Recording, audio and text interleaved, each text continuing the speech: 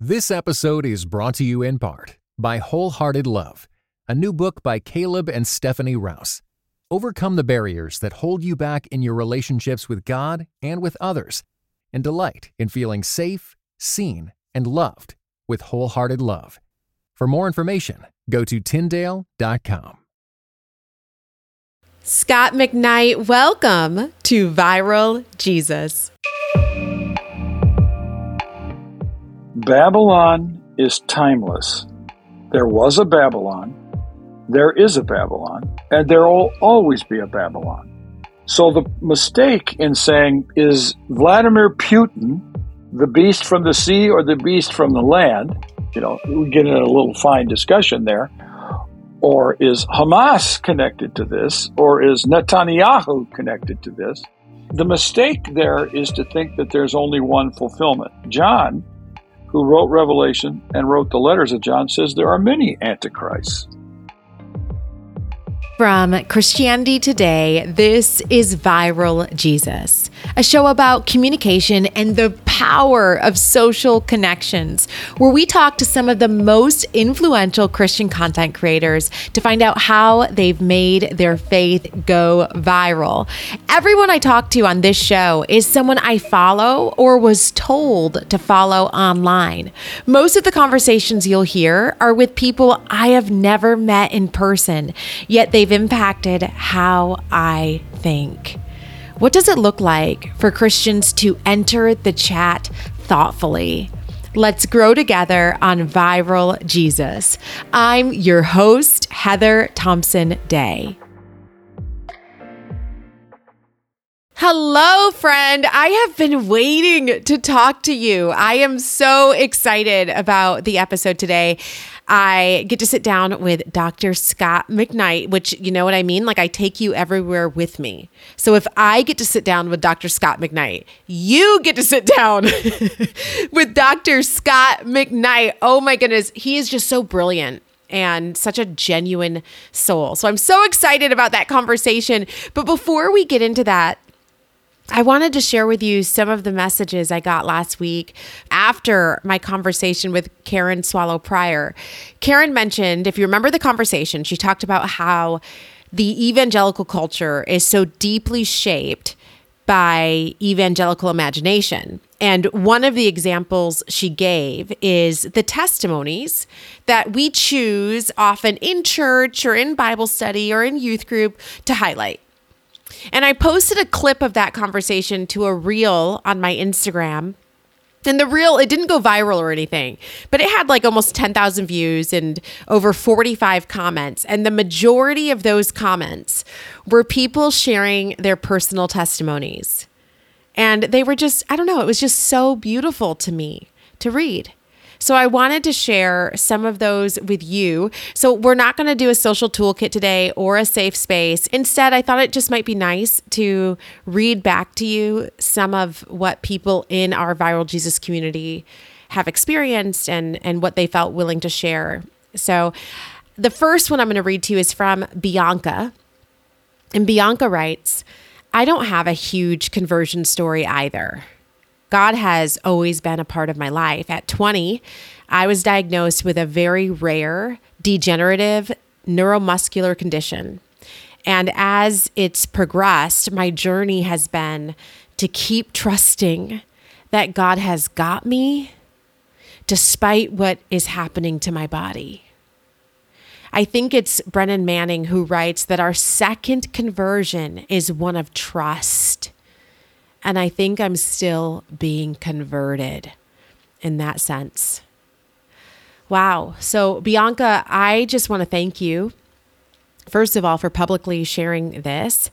And I also want to tell you that we have several thousand people in the Viral Jesus community who will listen just now. They will have listened to your story. And what I'm asking you, the listener, to do, if you're in your car or you're at work or you're on a walk or you're in your living room, I just want to invite you to pray for Bianca today. Pray for her healing of both body, but also of fear and her ability to continue to trust in that second conversion that she mentioned. I am going to talk about this on the devotional next week, but I am a big believer that God says that we can just bring our requests before Him. And I'm just going to let you know, I am one of those people. I will always request healing until it is no longer an option. I have somebody that I love very much who is terminally ill. And every time I pray for them, I still pray for healing. So friends, let's be a real community here, not just hearers of the word, but doers. And so I'm inviting you and I'm asking you to join me in prayer for Bianca. I'm going to put a suicide warning here before I read our next one, just so you know. But I want to read to you something that was left by, her name is Miranda. And Miranda says this: 8 years ago, I was contemplating suicide. I remember sitting on my bed, sobbing, saying, God, if you are real, I need you to help me because I can't do this anymore. And I felt Him speak to me, telling me I need to go to church, the same church I had visited a year prior. Now, I struggle with those thoughts, but I have also seen the goodness of God, and His mercy and grace has saved me so many times. Miranda, I just want to thank you so much for being vulnerable. And friends, again, I'm asking you to join me in prayer. We have our sister Bianca and our sister Miranda. Would you pray for them this week, that God would continue to send the right people and the right resources into each of their lives? Here is one from Angie. Angie writes this: I was at a really low place and I stole a Bible. I opened it to Psalm 23, the sheep and yada, yada. There was nothing there. Thought in my mind I should keep reading. Got to Psalm 25, and it was my life story. For the first time at age 21, I knew God was love and real and cared about me. My whole life changed. I ended up a pastor's wife. I laughed out loud when I saw that Angie stole a Bible. And now she even said in her comment, she said that she does Bible studies. So Angie, thank you so much for sharing that. I want to read one more to you. I want to find a guy, okay? Representation matters. I know that we have some men. We love you. We're so glad you're here. The men that are in our Viral Jesus community. Okay, so this one is from LeBrian. And LeBrian says, I used to be jealous of people with the whole I sold drugs, pimp, prostitute, and then they had a God encounter. I used to be so jealous of that testimony. I felt that because I've lived a blessed life, I couldn't have an effective ministry. I had to learn that God has a place for everyone. Your testimony is your life. Don't diminish that. LeBrian, I loved your comment because it is so true. In Christianity, because we so focus, I think, on the dramatic stories of conversion, there does become this unspoken sense that God has to do something major in order for you to ever have a message worth telling. So today, I want to remind you that yes, there are the Pauls, the road to Damascus, the big stories of the Bible, but there are also the Daniels. There are also those who just grow in faithfulness, even from their youth, and who still make an impact. As LeBrian said, your testimony is your life. I want to tell you something that my mentor, Jose Rojas, always says to me almost at the end of every single phone call. He says, go and tell people what you have seen. All we are called to do, friend, is share our testimonies, share our stories, and our experiences with God. So here's what I'm saying to you. Go and tell people what you have seen.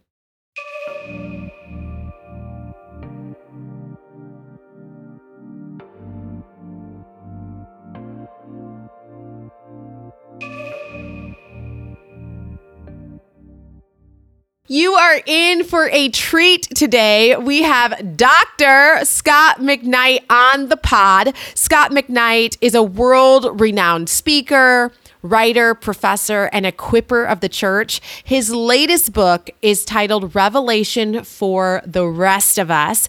He is a recognized authority on the historical Jesus, early Christianity, and the New Testament. His books have been translated into Chinese, Korean, Russian, and Portuguese. He is the author of The Jesus Creed, The Blue Parakeet, The King Jesus Gospel, and the latest one, Revelation for the Rest of Us.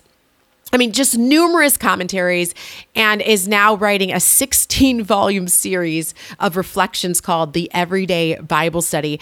Oh my goodness, you are just going to love this conversation. He is so magnificent. I'm so lucky that I got to have a conversation with him, and I just am so excited that I get to bring you with me. Here is my conversation with Dr. Scot McKnight. So typically when I have somebody on, I open by digging through their social media and posting something or reading back to them something that they've posted online. For you, Dr. McKnight, I actually went to your Goodreads page. Have you gone through your Goodreads page before? I have not. Okay. I have not. I went to your Goodreads and I found a quote. It's from your book, The Blue Parakeet. And it says this: God did not give the Bible so we could master him or it. God gave the Bible so we could live it, so we could be mastered by it.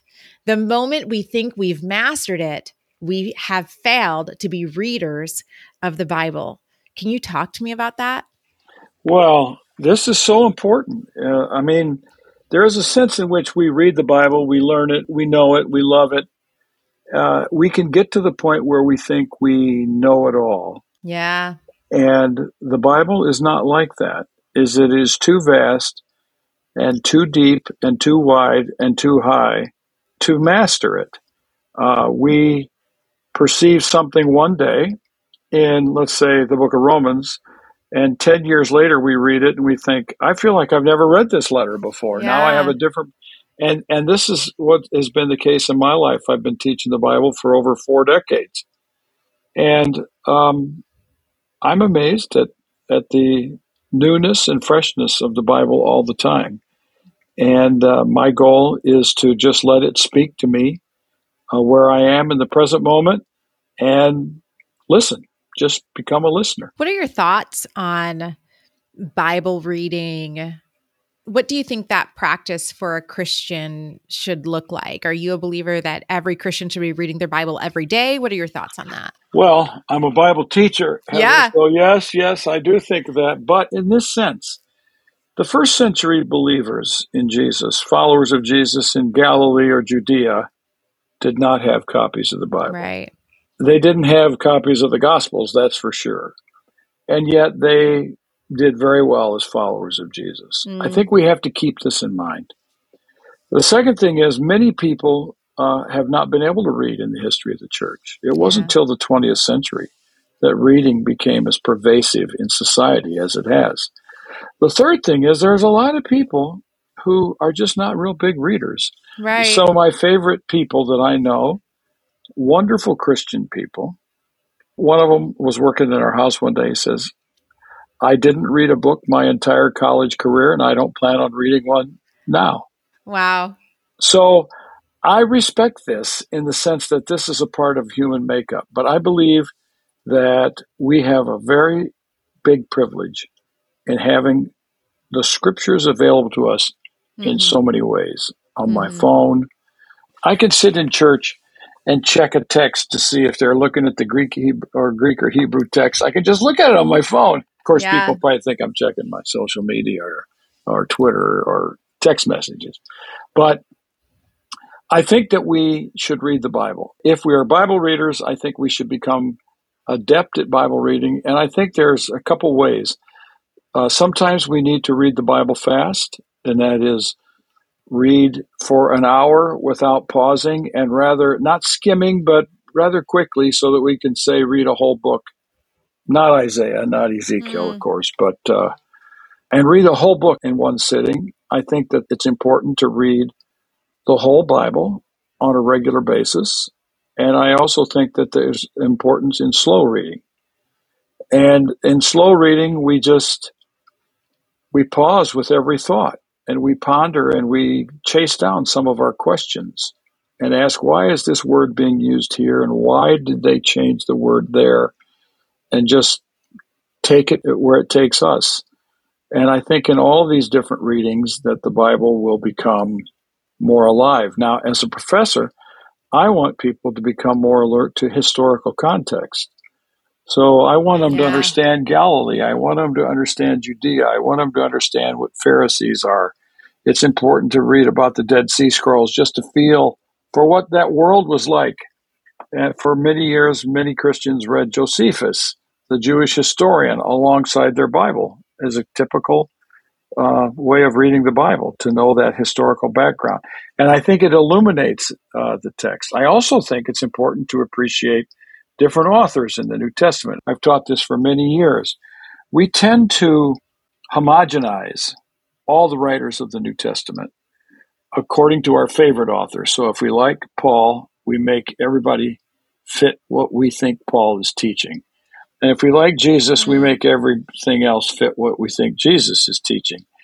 Whereas if we were in a first century room, we would have Matthew and Mark and Luke and John. Those are four different people writing. We'd have Paul, and we'd have Peter, and we'd have James, and we'd have Jude, and we'd have the writer of Hebrews, whoever it is. And we could ask them one question: what is salvation like? What do you think about Jesus? What is the Christian life like? And we would get overlapping answers with differences. But if we homogenize them, we've colonized the Bible.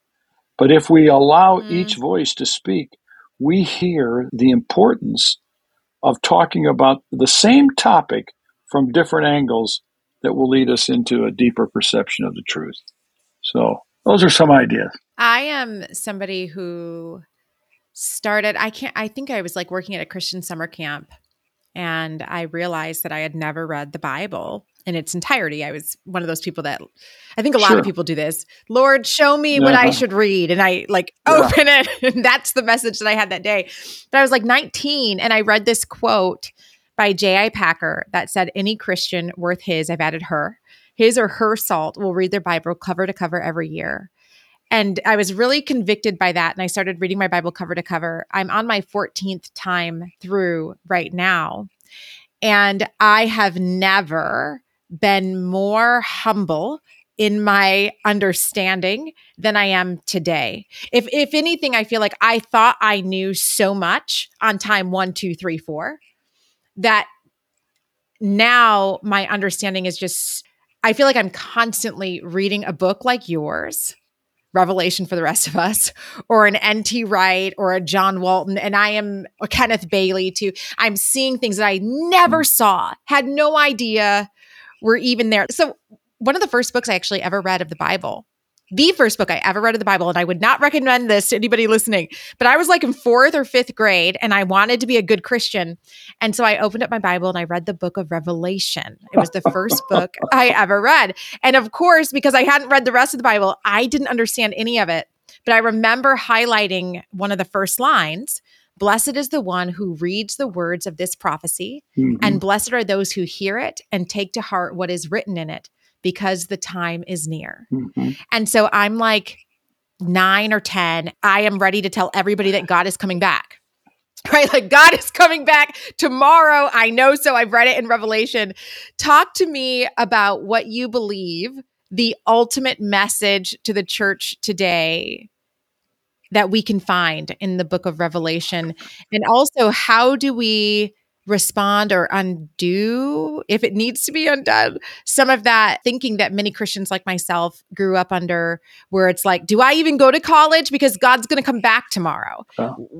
How did we get that from Revelation as well? That happened to me when I was in college or high school. I asked my youth pastor if I should go to college. He said, well, I just heard a sermon about the imminent return of Christ. Yeah. He said, you better go to college just in case the preacher's wrong. Yeah. It was a visiting speaker. Well, that was a long time ago.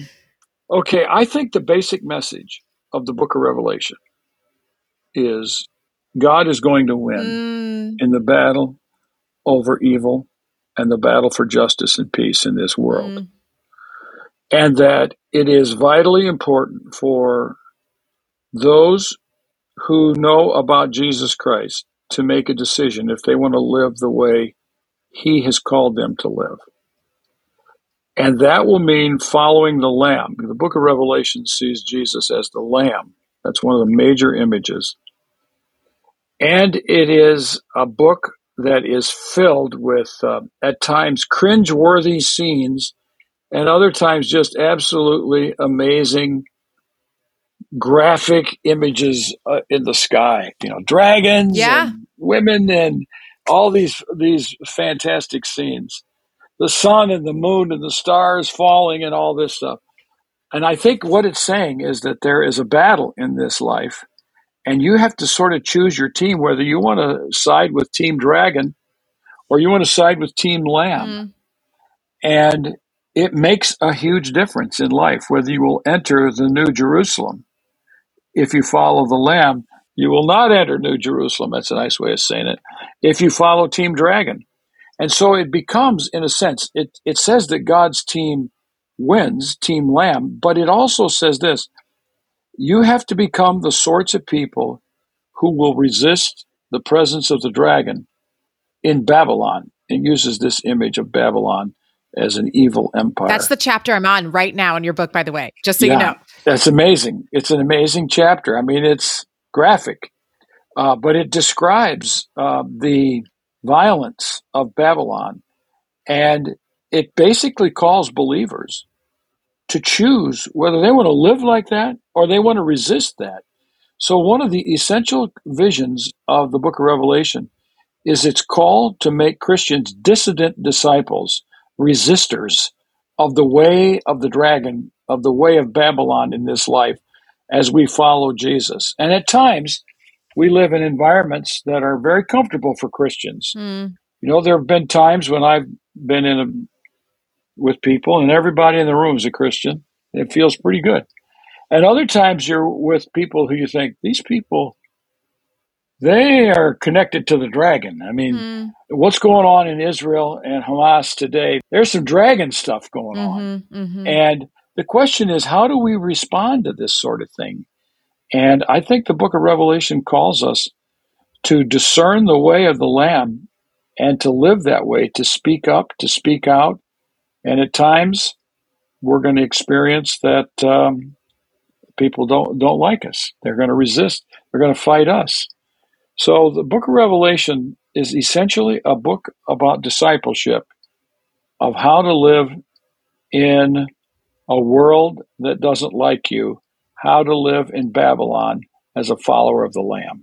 It sounds very simple when you say it. And at the same time, I can just think through my own life, my own reactions, how difficult sometimes the Lamb approach feels. Yeah. Right? Especially in the face of what feels like, that idea of turning the other cheek. Or actually, let me ask you, when you say living like the Lamb, what does that mean? What does that look like for us as Christians? How do we actively seek to show our allegiance to the Lamb in our daily lives? Jesus is called in the book of Revelation at one point the faithful witness. You may remember this expression. And a faithful witness is someone. Now, the word witness, the Greek word is martus. That is where we get the word martyr. A martus in Revelation is someone who has experienced something and witnesses to it, has seen something, experienced something, and says, this is what happened. And at the same time, they have the courage to speak up when things are against the way of God, the way of Jesus. And sometimes they pay for it with their life. So witness it is words, it is work, and it is body. It's what we say, it's how we live our life, and sometimes it's our body that is going to pay the penalty. Jesus is the faithful witness. So what does it mean? It means following Jesus, not as a passive person who just keeps quiet, but as a person who lives in society, and when they see something is wrong, they speak up and they speak out. And it takes courage to speak up and speak out when it happens. It's much easier to speak up and speak out 5 years later, almost pretending like we were there and we did Yeah. the right thing. And Jesus was the one who, in the moment, made the right decision and spoke up, stood up, and paid the penalty. That's what the Christian life is like for the writer of Revelation when it comes to following the way of Jesus. So the way of the Lamb doesn't mean we just passively stand there and get slaughtered. It means that we might get slaughtered, but it's because we've stood firm in the way of justice and peace and doing what's right. This episode is brought to you in part by World Relief, an organization that partners with the local church to serve the most vulnerable. Around the world, increased conflict, the lingering effects of COVID-19, and disasters caused by our changing climate have left millions of people in desperate situations. Many are fleeing their homes and are facing starvation, persecution, and more. These overwhelming challenges cause many of us to wonder, can I make a difference? The answer is simple. Yes, you can. When you join The Path, World Relief's monthly giving community, you partner with World Relief in bringing hope and transformation to the millions experiencing vulnerability around the world. And when you partner with your monthly gift by September 30th, your first year of monthly gifts will be matched dollar for dollar up to $25,000. Double the impact of your giving and visit worldrelief.org/viraljesus today.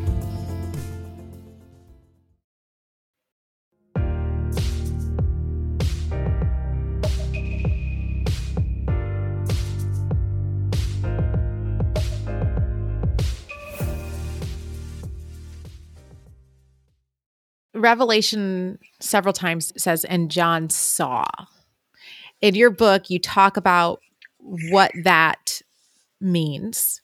Will you share with our listeners what that could look like? Yeah, this is one of my perplexing things about the book of Revelation.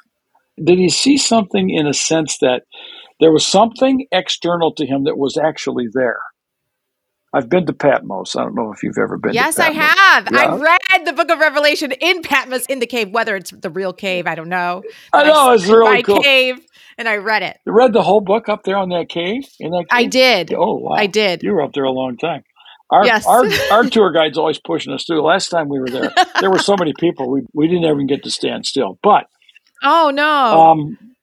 Now I forget what we were saying. Okay, what is he saw? Was there something on the wall, or is this something in his brain? Is it a vision? Yeah. Is it a dream? He doesn't use the word dream for what he said. But so I consulted with two of the world's experts on the meaning of see. Okay. in the book of Revelation. And I emailed them. And I mean, these are really significant scholars on these kinds of things, wonderful Bible readers themselves.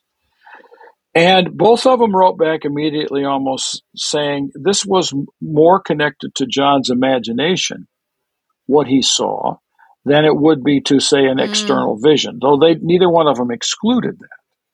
But they believed that these visions that John had, that he saw, were from God. And so they are extrasensory experiences of what God wanted to reveal to John. And it stimulates imagination.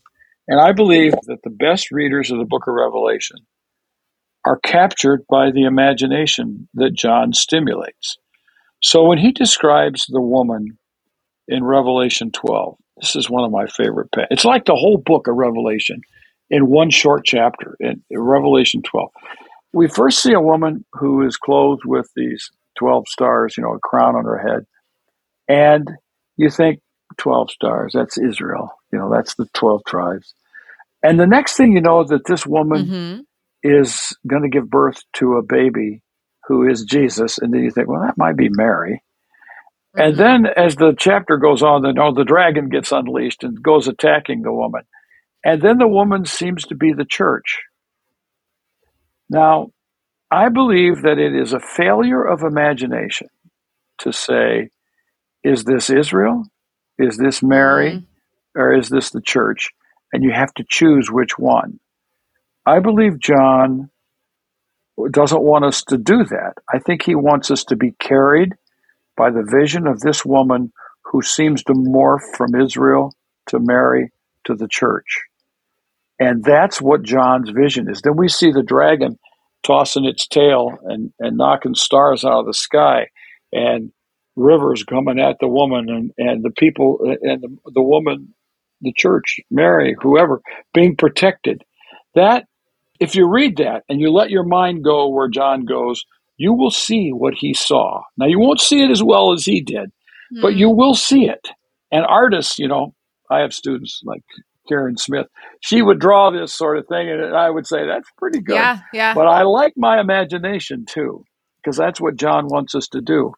Saw, to see, for John, is a visionary experience that he then attempts to write out. And when he writes it out, he wants us to experience what he saw. And when he writes it out, John's so steeped in Scripture, so steeped in the prophets like Isaiah, Zechariah, Ezekiel, Daniel, that when he writes, he cannot describe things without echoing, sounding like the prophets. And yet, he almost never explicitly quotes these prophets. That is, to me, one of the greatest accomplishments of the book of Revelation. It's a mosaic of the prophets without ever telling you that he's using the prophet's language. And I think it's because John only knew that kind of language. He knew the Bible so well. I grew up in a church where there were some older folks who knew the Bible so well, they could not even have conversations at church without reverting at times into the King James Version language. That was their religious language, and that was John's, the Bible. Would you say that that is also the approach, what you're talking about with the symbolism of the woman, that we should have as we go through all of Revelation? I'm thinking, like, for example, of Revelation 13 and the two beasts, and there's always groups that will say, this is who this is, right? Like, this is a literal happening now character, and we can see that we're close to the end because of this happening. Would you say that we're supposed to look at it in terms of this is something that keeps happening over and over, or this is the literal person that we're supposed to be looking for? Yes, this is, Heather, this is the big thing, because many of us, including me, including you from what you've said, we grew up sort of looking for the precise fulfillment of some of these passages. Yeah. And it is pretty clear in Revelation 17, 18, and 19 that Babylon is Rome of the first century. Now, all I'm saying is John is describing Rome as Babylon. And that woman, the whore of Babylon, is the goddess Roma in Rome. And they all know this. They hear this. But what we also know is that John's contemporary Jews who wrote apocalyptic writings like John also used Babylon for Rome. Peter calls Rome Babylon. So at a certain period in the early church, let's say anything getting close to the destruction of Jerusalem and Rome starting to breathe down the neck of Jews, suddenly Rome becomes Babylon, because Babylon is the ultimate trope or image or metaphor for an empire that is against the people of God. Here's what I try to teach my students, and that is Babylon is timeless. There was a Babylon, there is a Babylon, and there will always be a Babylon. So the mistake in saying, is Vladimir Putin the beast from the sea or the beast from the land? We get in a little fine discussion there. Yeah. Or is Hamas connected to this? Or is Netanyahu connected to this? The mistake there is to think that there's only one fulfillment. John, who wrote Revelation and wrote the letters of John, says there are many antichrists. And I think that what the mistake is locking it down to one person rather than having the discernment and wisdom to be able to see the parallels, connections between what John says about Babylon in Revelation 17 through 19 and what happens in governments today. There are times when the United States leaders are Babylon-like. There are times when local village leaders or local governors or local, whoever you want to say, mayors, they have Babylon features to them. A discerning book of Revelation soaked Christian will say, that's like Babylon. And other times they'll say, that's like the Lamb. And it's not like we can assign a mayor to, that's a dragon, and another one to, that's a lamb. Our leaders will never be perfect. But we need to have discerning eyes to be able to say at times, the United States can be very Babylonian at times. And at times it can be very Christian. And Christians are the ones who are called to discern this. So I would say the mistake in the speculation approach to reading the book of Revelation is to lock down on one person rather than to have eyes to see what is happening in the world and to name it for what it is. That's what a witness is. They see it and they say it. They say, that's wrong. We should not be doing that. And I just heard a story the other day of someone who was trying to get a legal loophole in an organization for a person who was not a minister, to call them a minister so that the institution wouldn't have to pay that person. And I thought, there are some people who would say, well, those are legal loopholes and that's okay. We can get by with this. We're going to save money for our institution. And there are others who say, that's wrong. That is not the way we treat the law as believers in Christ, who walk in the way of the Lamb and tell the truth and live in the light. And I think that's what John wants us to be able to see, not lock down on Putin, but to say, yeah, Putin's being like a dragon right now.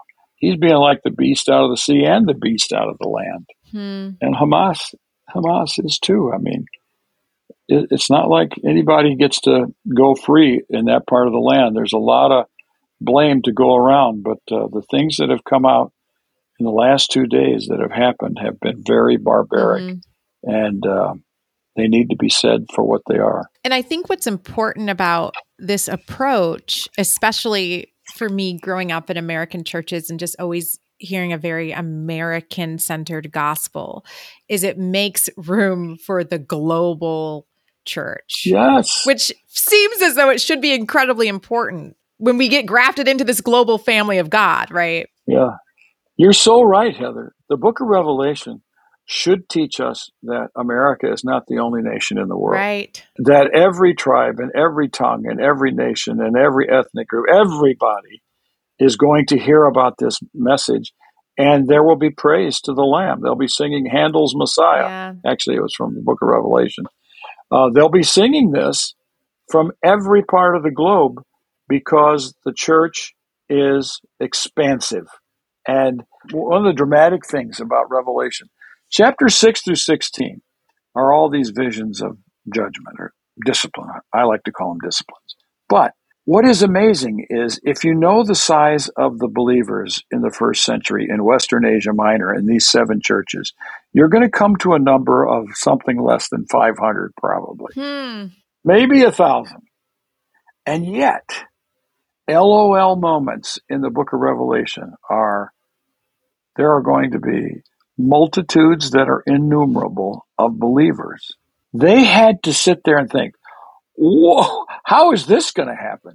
It's going to happen by the witness of the believers in this world. Wow. So I just love the drama of that development in the book of Revelation. It just seems like almost everybody is going to turn to the Lamb in faith. And when you think of how small those churches were in the first century, you got to think there's something really big going on here. Can you speak to that actually, to the symbolism of the 7 churches? Yeah, I think that there are 7 churches because those are the 7 churches that John was sort of, let's just use an inaccurate term, he was the bishop of. Okay. Now, I have no evidence for that. I'm just saying, these were 7 churches that he ministered to. And he just draws a circle and he starts writing to every one of them. And in basically every one of them, it's a message from Jesus a letter from Jesus, if you will, to each of these churches, telling them what they're doing right, what they're doing wrong. Some have no criticism. Some have nothing they seem to be doing right. And I don't think that they symbolize the history of the church. That's what I was asking. Yeah. Okay. Yeah. I don't think they do that. I think that they're first century churches, and each one of them in different ways probably tell us something about our own local church. What is really noticeable in this book, in those letters, or the 7 messages, there's a great scholar named Jeff Wyma at Calvin wrote on the 7 churches. It's really a good book. And Wyma calls them messages rather than letters. They don't really fit the letter formula.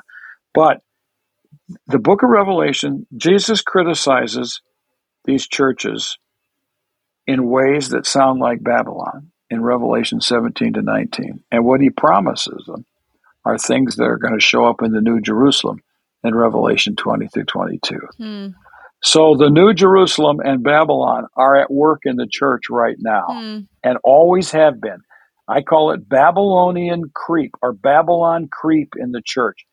The dragon wants to invade our local church and make us look like, let's say, the Babylon of Revelation 17 to 19. And Jesus is calling us to be the kinds of people who inherit the New Jerusalem. So I think it's beautiful, but you have to read the book several times to be able to catch the resonances, the little promises that are going to show up later. How would you recommend somebody who's listening right now and they are just thinking, okay, I want to be a wiser Bible student? What are some of the ways that we can practically do that? Okay, the first thing I always tell people is we have to become Bible readers. We have to read the Bible. Not read books about the Bible, read the Bible. Yes. The last study I read said, I think it was Barna, only 15% of Christians read their Bible daily. Yeah. And I was shocked by that. Well, I'm not shocked because I teach this all the time. But I hadn't heard that number. All right, I would say, number one, they have to read their Bible. The second thing is I think they need to read good people who write about the Bible. Yeah. And then go back to the Bible and read it more. I think that it's too easy to read books we like. J.I. Packer, N.T. Wright. And it's harder just to read the Bible. So I believe we need to read the Bible, but we also need to be instructed by people that will help us read the Bible better. Yeah. Heather, you read a lot. So I can tell by the way you've talked. You can recommend books to people, you know. Yeah. I recommend people like Craig Keener and Ben Witherington and Lynn Cohick and Fleming Rutledge. Read those things. And then when you read those people, when you read the Bible, you're going to start seeing things you had never seen before. Yeah. And then you're going to read some more people, and they're going to help you read the Bible some more. So that's what I would say. Scot McKnight is the author of Revelation for the Rest of Us. Scot, our show is called Viral Jesus. What do you think it means? This is the last question, by the way, that I ask everybody. Yep. Okay. That's my buildup. This is the last question. Everybody gets it. What do you think it means to be a Christian when online? It means that people, when they're done reading what we have to say, they say, that's a person who's been with Jesus. That's a beautiful answer. I thought you were going to say, that's a person who's Team Lamb. Yeah, well, same thing. Same thing. Yeah. Scot McKnight is the author of Revelation for the Rest of Us. You can get it wherever books are sold. Thank you so much, Dr. McKnight, for joining us. Thank you for having me, Heather. So what did we learn from our conversation with Dr. Scot McKnight? Number one, the entirety of Revelation is reinforcing the point that the Lamb wins. There is something beautiful about remembering that in a world that is so dark and broken with war and famine, friend, guess what? The Lamb wins. Number two, Scot says that as Christians, it is our job to walk in the way of the Lamb. That looks like challenging the beast and the dragon and the way that they operate. And so to walk in the way of the Lamb, we have to serve the vulnerable. And it looks like resisting methods of coercion or manipulation or force and violence. The Lamb looks like peace and love and conviction for your neighbor. Walk in the way of the Lamb. Number 3, something Scot writes in his book that I shared in last week's newsletter is, he says, the two beasts of Revelation seek to win by inflicting suffering, but the Lamb wins by accepting suffering. And I was thinking this week about what it looks like to follow after the Lamb. There is just something about a story where the main character's spirit isn't broken, even when their circumstances are. And I'm talking to you right now. I don't know what circumstances you're sitting in right now. But what if your spirit can remain unbroken despite circumstances that are? There is something inspiring about people who allow their hearts to remain soft despite circumstances that are hard. Follow in the way of the Lamb.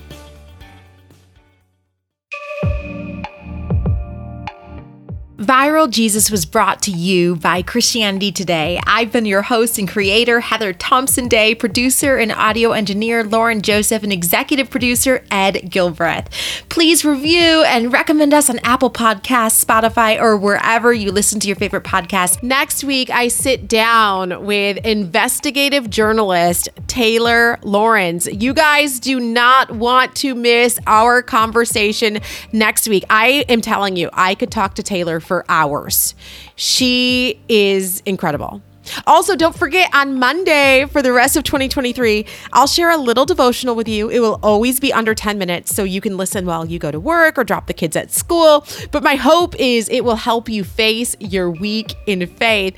I'll see you next week for another conversation where a Viral Jesus guest talks and you and I listen so we can learn. I love growing with you on Viral Jesus.